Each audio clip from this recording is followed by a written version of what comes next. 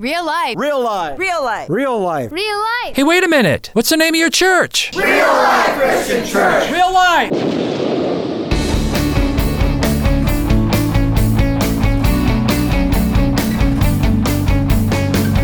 Get real with another edition of Think About It. Real life messages from Pastor Dennis Rasper from Real Life Christian Church. And now, let's listen to the message from Pastor Rasper. This is a new series of messages that I call Paradigms. Paradigm is a model that works. It's the best possible way to see a situation. That's a paradigm. A synonym for a paradigm is an attitude, and so it's really about attitudes. So it's paradigms or attitudes. An attitude or a paradigm is the lens through which you see a particular person or situation. And I got to tell you right up front, man, attitudes will make you or break you, ladies and gentlemen. You got to know that. My attitude can make my life blessed, it can make my life efficient, it can make my life hopeful, or my attitude can make me nervous, it can put me off in another world or put me in the dumper. It'll make me a nice person to be around, my attitude, or it'll make me a rotten person to be around. Same deal with you. Attitudes mean everything. Your paradigm, the lens through which you see a circumstance in your life or a given person is so important you don't know how important. So here's three principles about attitudes or paradigms. Let's begin with this. Your attitude is more important than the facts. Your attitude is more important than the circumstances. It's more important than what others say, your past, your education, your wealth. Your attitude is more important than all that stuff. Yeah, I pray you believe that. Attitude is where it's at. Second principle is attitudes will always become actions or reactions. Again, your attitude will always become an action or a reaction, and that's simply Proverbs 23, beginning in verse 6. And this is kind of the undergirding word of God for this whole series. In Proverbs 23:6, we read this: "Do not eat the food of a stingy man, or crave his delicacies." Here it comes, Proverbs 23:7, "For as a man thinks within himself, so he is. Eat and drinks, he says to you, but his heart's not with you. And you will vomit up the little you've eaten, and you will have wasted your compliments." And so Solomon in Proverbs by the Holy Spirit tells us about a guy who feels obligated to invite you over for dinner. And that dinner cost him a pretty penny, you might say. And you're eating this dinner and you're telling him how great it is. And you're kind of wasting your compliments, the Word of God says, because you can see it written all over his face. You can hear it in his voice. He wishes he didn't have to do this. He didn't want to fork out the dough. He just wished he didn't have to do this. Because maybe his boss told him, hey, invite so-and-so for dinner. And make him something good. Get him filet, For an appetizer, have calamari or oysters on the half shell if you're weird and like raw oysters and stuff like that, see? And maybe the guy says, "Hey, why me, boss? Why do you want me to do this?" And the boss says, "He's a customer. We need his business. Just do it. Put on the dog, get him all the best stuff." Proverbs 23:7. "Do not crave his delicacies, for as a man thinks within himself, so he is." And I say this a lot, but God wrote this. I didn't. God wrote this. If you have a negative or hostile thoughts toward anybody or any situation, it's written all over you. They're going to hear it in the inflection in your voice. If you're irritated, your voice is going to be irritated and your face is going to be irritated. It's just written all over you. Third principle about attitude, your attitude is always a choice. That's probably the biggest one out of the three. Attitude is always a choice.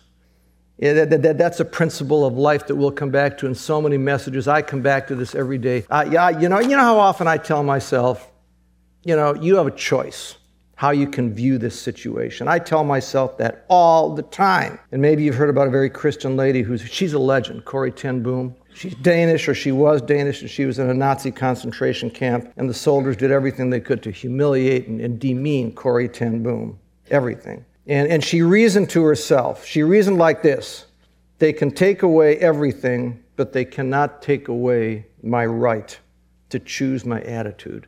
They can't make me hate them. And I will love them, and I will treat them kindly, regardless of what they do or say to me." And she did. And when I thought about that, I just thought about Matthew chapter 27. I thought about this: our Lord's hanging on the cross. This is verse 41. "In the same way the chief priests and teachers of the law and the elders mocked him. He saved others, they said, but he can't save himself. Ha ha.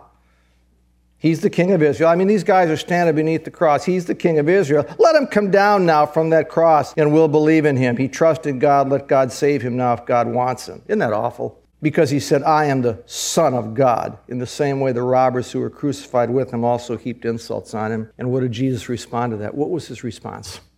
Father, forgive them, right? For they know not what they do. What did Jesus just do? He chose his attitude. He chose his attitude. Attitude is a choice. And I believe because he said, Father, forgive them, they know not what they do. That's why the one thief who was ranting and raving and saying all those bad things about him repented and came to faith. Anyway, 3 principles to begin with. Your attitude is more important than the facts. It's more important than what others say about the facts. It's more important than your past, your wealth. Secondly, as a man thinks within himself, so he is. You can't hide your attitude. And thirdly, your attitude is always a choice. There's probably about 25,000 books on attitude and maybe 40 million tapes and CDs. But a Christian is going to approach attitude from a totally different perspective. I mean, you can go to all the corporate management seminars and hear all this stuff on attitude, but the Christian is going to approach this whole idea of attitude in a totally, totally different way. Because when we think about the character of God, there is every reason to be hopeful. There is every reason not to be negative. There's every reason to be positive in every circumstance, in every single circumstance. So we're talking about attitude, but for you to have a great attitude, you have to know what you believe about God. You have to know the character of God. And so we're going to spend just about the rest of the message talking about the character of God. And in this whole series, that's the foundation for attitude. You've got to know the character of God. And when you know and dwell on and think about the character of God, that has to affect your attitude. It has to. And you're not going to find this in leadership books. They're not going to dwell on the character of God, but this is where it all is. I mean, I'm just going to start with this. I mean, God, first of all, God is triune or a trinity. And what's that mean? And you say, that's easy. God's a triangle. You know, you take 3 equal parts, Father, Son, and Holy Spirit, and they come together and make the whole. That's not God. It's not God. The greatest theologians in the world have always depicted God as a circle. You can't divide him up. He's a circle. In God's math, 1 + 1 + 1 = 1, not 3. Our math says 3. God's math says 1. You can't understand that. I can't understand that. There's no way. You have 3 distinct beings, and at the same time you have one inseparable being. Tell me, how can that be? See, here's something else that'll blow your mind. God's eternal. He will never end. But here's where I have a problem. I don't have a problem with that. God will never end because I'm eternal too. I'm going to be immortal. I'll rise from death and live forever too. But here's where I have a problem, that God never began. He never began. You know, my mind wants to say, you don't know how often I think about this. My mind wants to say, you know, how can something be, you know, and never have begun? And my mind stretches for that, man, and I can't get a hold of that, but I believe it. I believe it because it's right in this word, and God's word is truth, folks. And there is no lie and there is no error in God's word. See, all I'm saying is God is triune, he's eternal. There's aspects of God I don't understand. You know how good that is? How really good that is? That is so good that God's beyond me. I can't figure him out. Here's the deal. He's not predictable. God has revealed most of the things about himself, but he's left certain things about himself that I just can't get a hold of and you just can't get a hold of. And he says in Isaiah 55, and I've quoted this before, he said, my thoughts are not your thoughts, and neither are my ways your ways, declares the Lord. As the heavens are higher than the earth, so my ways are higher than your ways, and my thoughts are higher than your thoughts. And I say, boy, do I love that. See, God is not predictable. He's able to fix the messes in my life and your life, and he's able to deliver me in ways I could never figure out. He's doing something I can't possibly understand, okay? He's got purposes that I don't know about, and I've got confidence in that. See, I don't always know what he's doing, but here's what I know. I know he's doing. So God's triune. He's eternal. Here's one that's very precious to me. God knows everything. I mean, the Catechism says it like this. God is omniscient. Omniscient. That means he knows everything. He knows every star. He's named each one. Billions and billions of stars. We read that in Isaiah. But here's what's really precious to me about God's omniscience, about God knowing everything. In John 21, Jesus says to Simon Peter, he asks him, and this is his disciple who denied him 3 times. He said, Peter, do you love me? And what did Peter say? This is so good. John 21:17. He said, Lord, you know all things. He's omniscient. You know all things. You know that I love you. See, Jesus knows. Listen. He knows the stars. He knows the number of them. He's named them all. But he knows my heart. He knows I love him. Now, why is that important? Because I do and say stuff I could kick myself for. And he knows, man. He knows my heart. He knows I really don't. He knows what an idiot I am sometimes. He knows I really don't want to do this. And he knows I struggle with that sin, and he knows you struggle with that sin. He forgives me, man. Then he empowers me. I love to go back to John 8. I'm using some familiar text that all you people know today, but this woman's caught in adultery. You know this. And the Pharisees condemn her, and what does Jesus say? I don't condemn you. Remember that? Go and sin no more. What did he know? What did Jesus know?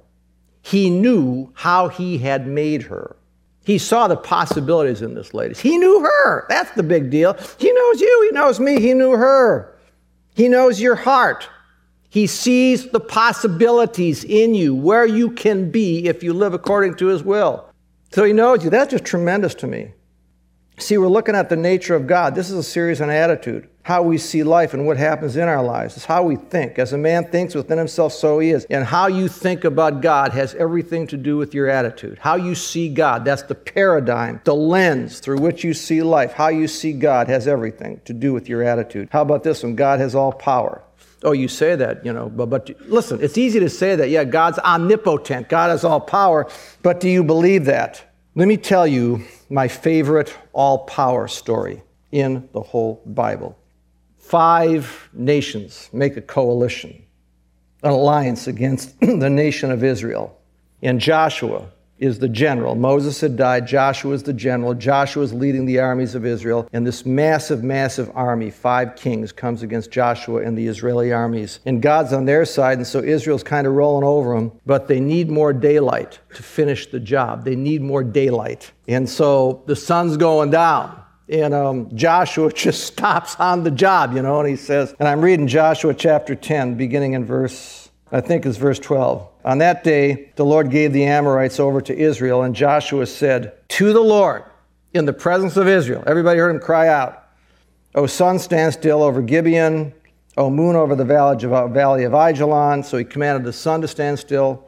So the sun stood still and the moon stopped, till the nation avenged itself on its enemies. As it is written, listen to this is good. As it is written in the book of Jasher, that's a historical account. So there's a biblical account that says the sun stopped, and there's a historical account that says the sun stopped. The sun stopped in the middle of the sky and delayed going down about a full day, and there has never been a day like it before or since. When the Lord listened to a man, surely the Lord was fighting for Israel. One man prays. He cries out to God. You got to dwell on this for a minute. The earth rotates on its axis once every 24 hours, right? And it revolves around the sun, every 365.5 days. So how massive is the earth? How massive is the sun? And how massive is the moon? Ask yourself, I ask myself, what kind of laws of nature, folks, are at work here?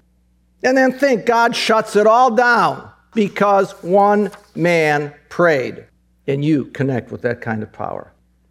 How's your attitude? Come on, that's got to affect your attitude. Your paradigm, how you see every circumstance, how you think.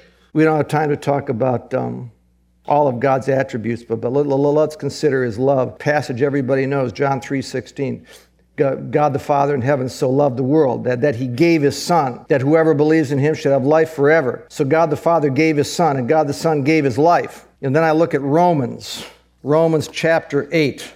Romans chapter 8, what is it? Verse 29. Is that what I want? No, I want verse 31. Listen to this. What then?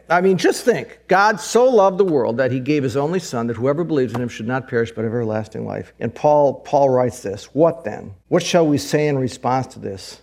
If God is for us, who can be against us? You know that passage from memory. God loves us so much, gave his only Son, and if God's for us, come on, who can be? I read that, I know that passage. I don't think about it when I need it. That's my problem. And then look at verse 32. This is so good. Look at the logic here. He who did not spare his own Son, but gave him up for us all, how will he not also, along with him, graciously give us all things? See the logic there? If God gave us the very best, his own Son. The very best his own Son. Is he going to give you all the lesser stuff? Won't he stop the earth and the moon and the sun if it's right for you? He can do that. If it's right, he's always going to do what's right. But if it's the right thing, he'll stop the sun, baby, I'll tell you. God can do that. How's your attitude? Man, do I love this. Just think about God's compassion in Luke 7. My favorite compassion story, and you got to have an NIV to know this. It translates the words so well. Our Lord goes to the small town of Nain, and nobody ever went to Nain. The disciples said, "Why are we going to Nain?" Because there was a lady there whose husband died, and her son just died, and she was grieving big time. This lady was grieving so bad, and Jesus knew that. Jesus knew she was in the town of Nain. And the Bible says in Luke 7:13, when he got to the town of Nain and looked at her, and I'm quoting now, he looked at the woman, and his heart went out to her. You think about the God you have. His heart went out to her. He's God. His heart. God's heart. You got to think about this. God's heart. See, if you don't think about it, it's not going to change your attitude. God's heart goes out to you. Yeah, I think about Elijah. How does God deal with us? I mean, he's sitting in this cave brooding. Picture yourself in a cave brooding somewhere. And how does God come to him? In 1 Kings 19. God doesn't come as a big storm, a wind. He doesn't come as an earthquake, doesn't come as a fire. The NIV says he comes as a gentle whisper. The King James says he comes as a still small voice. The gentle whisper, a still small voice. How does God deal with you? Not like a windstorm, not like a fire, not like an earthquake. Once in a while he's got to shake you up, that's true. But God deals with it. God is so, the Father, the Son, the Holy Spirit is so gentle. One more. The Bible teaches that God is just. God is just. I mean, you watch the news enough and you're going to get rattled and say the world is so wicked, it's all going to hell. And the Bible teaches, there is injustice. But folks, God has control. He has control. He created people with free wills, and he will allow us to exercise that free will. But in eternity, and this is justice, he will reward the righteous with eternal life. And he will also punish the wicked. And the wicked will see a holy God in judgment, and they'll flee. And that's Revelation 20, verse 11. And the wicked will flee from the holy judgment seat of Jesus Christ. And the Bible says in 20:11 of Revelation, there will be no place to flee to. And that should make your heart cry.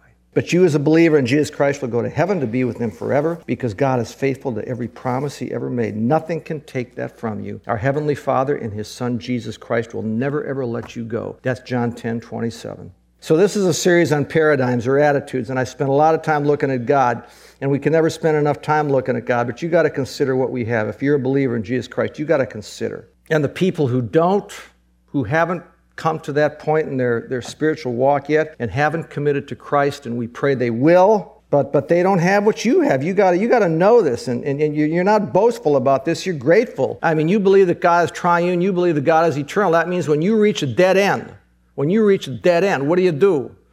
You say, okay, for other people it's a dead end, but I go beyond dead ends. I go beyond brick walls.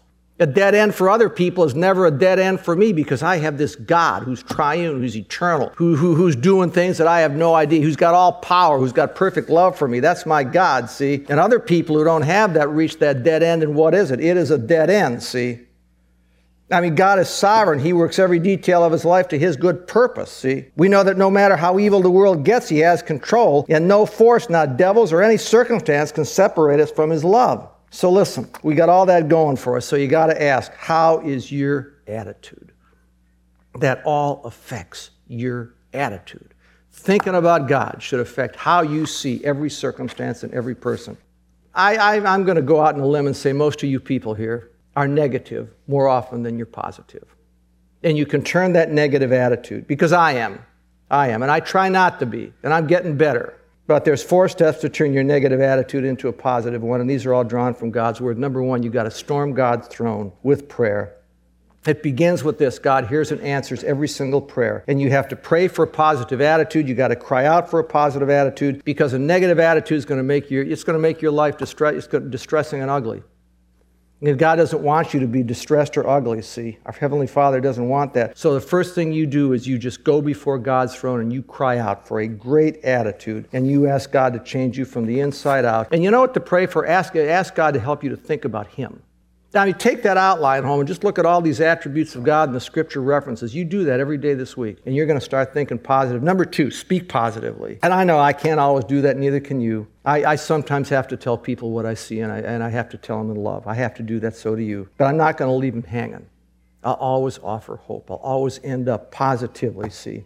And I got to tell you, I tried this. This is a great principle. I tried this about speaking positively about the issues in your life. You just start talking to yourself positively. about all these issues going on in your life. Go back to all these things we just said about the Lord, character of God. And you just think how you reflect, how you come off to other people about the issues in your life. And you start talking positively to yourself about the issues in your life. You start talking positively to other people about the issues in their life and telling them what kind of a God we have. And the more you think and talk positively about it, the more it comes out of your mouth in verbal form, positively and not negatively. Do you know what's going to happen? You're going to say, voila, look what just happened. You're going to start to think. Pretty soon, it's going to be natural. You know, you got choices. You know, attitude is a choice. James 3, 4, and 5 says this. You got this tongue. With the tongue, we confess, we bless the Father, and with the same tongue, we curse men. You know, so you have a choice. I have a choice. You can bless or you can curse, right? So that's the second step. Number 3, to change your attitude from negative to positive. No matter what happens, always look for the good. Always look for the good. And this is a discipline. Again, man, you got to practice this. Yeah, it's going to be unnatural at first, but the more you practice looking for the good in every situation, every person, the more it's going to become natural, and your whole attitude is going to change. And you got to ask yourself, and I'm serious about this, when you have an issue in your life, you got to ask yourself, did God take off into some other universe? Is God still here? Is God still part of this? Then you look at the cross. You look at the cross and you say, does my Father in heaven still love me? Just look at the cross. It goes back to that. You consider Romans 8:28. All things work together for good to those who love God and are called according to His purpose. And you ask yourself, is that a cliche or does that still stand? And your attitude will change. See, I don't care who it is. You have to look for the positives, man. It could be your boss, your husband, your wife, your child. I just read this in The Awesome Power of Your Attitude. It says, in your marriage, if you're always looking for the faults, what's wrong, centering on that, you're going to become dissatisfied with your marriage, with your husband or your wife. And you're also not going to bring the best out of your mate, but you're going to bring out the worst. Consequently, your whole marriage will fall into a nitpicking, negative, destructive style. That is, if you look for the worst. How do you break a negative, nitpicking, fault-finding, destructive cycle in a marriage, and I'll add any other relationship? Make yourself stop being so foolish. Stop centering on what's wrong and start focusing on what's good and look for that. Finally, fourth, take charge of your thought life, and that's back to Proverbs 23:7, the basis for this whole series. As a man thinks within himself, so he is. Positive attitude or paradigm begins up here. And that's why the first step in a positive attitude is to storm God's throne in prayer. If you have to scream out for a great attitude, then scream out for it. We really are what we think. And one of the great stories in the Bible about attitude. Oh, I may have a whole sermon on this, but man, you got Numbers 13. Go home and read Numbers 13 and 14. You got to read that. You got these 12 spies who go into the promised land of Canaan, the land God promised them, flowing with milk and honey. And the 12 spies scope it out and they come back, and 10 of them say, yeah, it's everything God says it is, flowing with milk and honey. But there's people who appear to me as giants there. And 2, Joshua and Caleb, 2 spies, say, wait a minute, what did God do for us? You know, he parted the waters of the Red Sea, got us out of Egypt. He took care of every need we had in the desert for 40 years. He's fought every battle. Let's go in there and take those guys. I don't care if they're giants, see? It's how those 2 guys saw God. 12 saw God the wrong way. 2 guys saw God for who He really is. And that's what this whole message and whole series is about. Right there. It's how you see God. It's the paradigm, the lens through which you see every person, every situation. And that begins with how you see God. Man, I'll tell you something. I get a negative thought. I say, we can't do this. And this is a discipline. You know, I catch myself and I ask, why not? I really try and discipline myself to do that and say, why not? You know, I get a negative thought about some person. I'll say, what a loser about some person. And then I ask myself, does God see him as a loser? It's how you think. How you think. Father, help me to see this person as you do. It's training, a personal discipline, but a positive attitude focused on God will change your life. And it's discipline, and discipline is work. So today we've seen 3 principles on attitude. Number 1, it is more important than the facts, the circumstances, your past, your skills or lack of them. Attitude, never forget this, is always a choice. You get to choose your attitude, always. Your attitude, number 3, will always show through. It's going to make you or break you with people. Secondly, we looked at why we believers in Jesus Christ can be positive and hopeful and victorious, because God is who He is. And then we consider these 4 steps to go from being a negative to a positive person. Number 1, you pray for it. Number 2, let it come out. Let hopeful, positive, uplifting, encouraging words about your own situation and about other people's situation. Just let that come out of your mouth. Thirdly, train yourself to look for the good in everything. And number 4, guard your mind. As a man thinks within himself, so he is. Think About It is sponsored by Real Life Christian Church. Real Life Christian Church meets in Endeavor Middle School, 22505 26 Mile Road, just west of North Avenue in Ray, Michigan. Sunday service starts at 10 a.m. Visit us on the web at rlcc.us. Never miss a single message from Pastor Rasper. Just go to faithtalk1500.com and download the Real Life Podcast. And until next week, may God's Word do a work in you. Real Life Christian Church. Get real.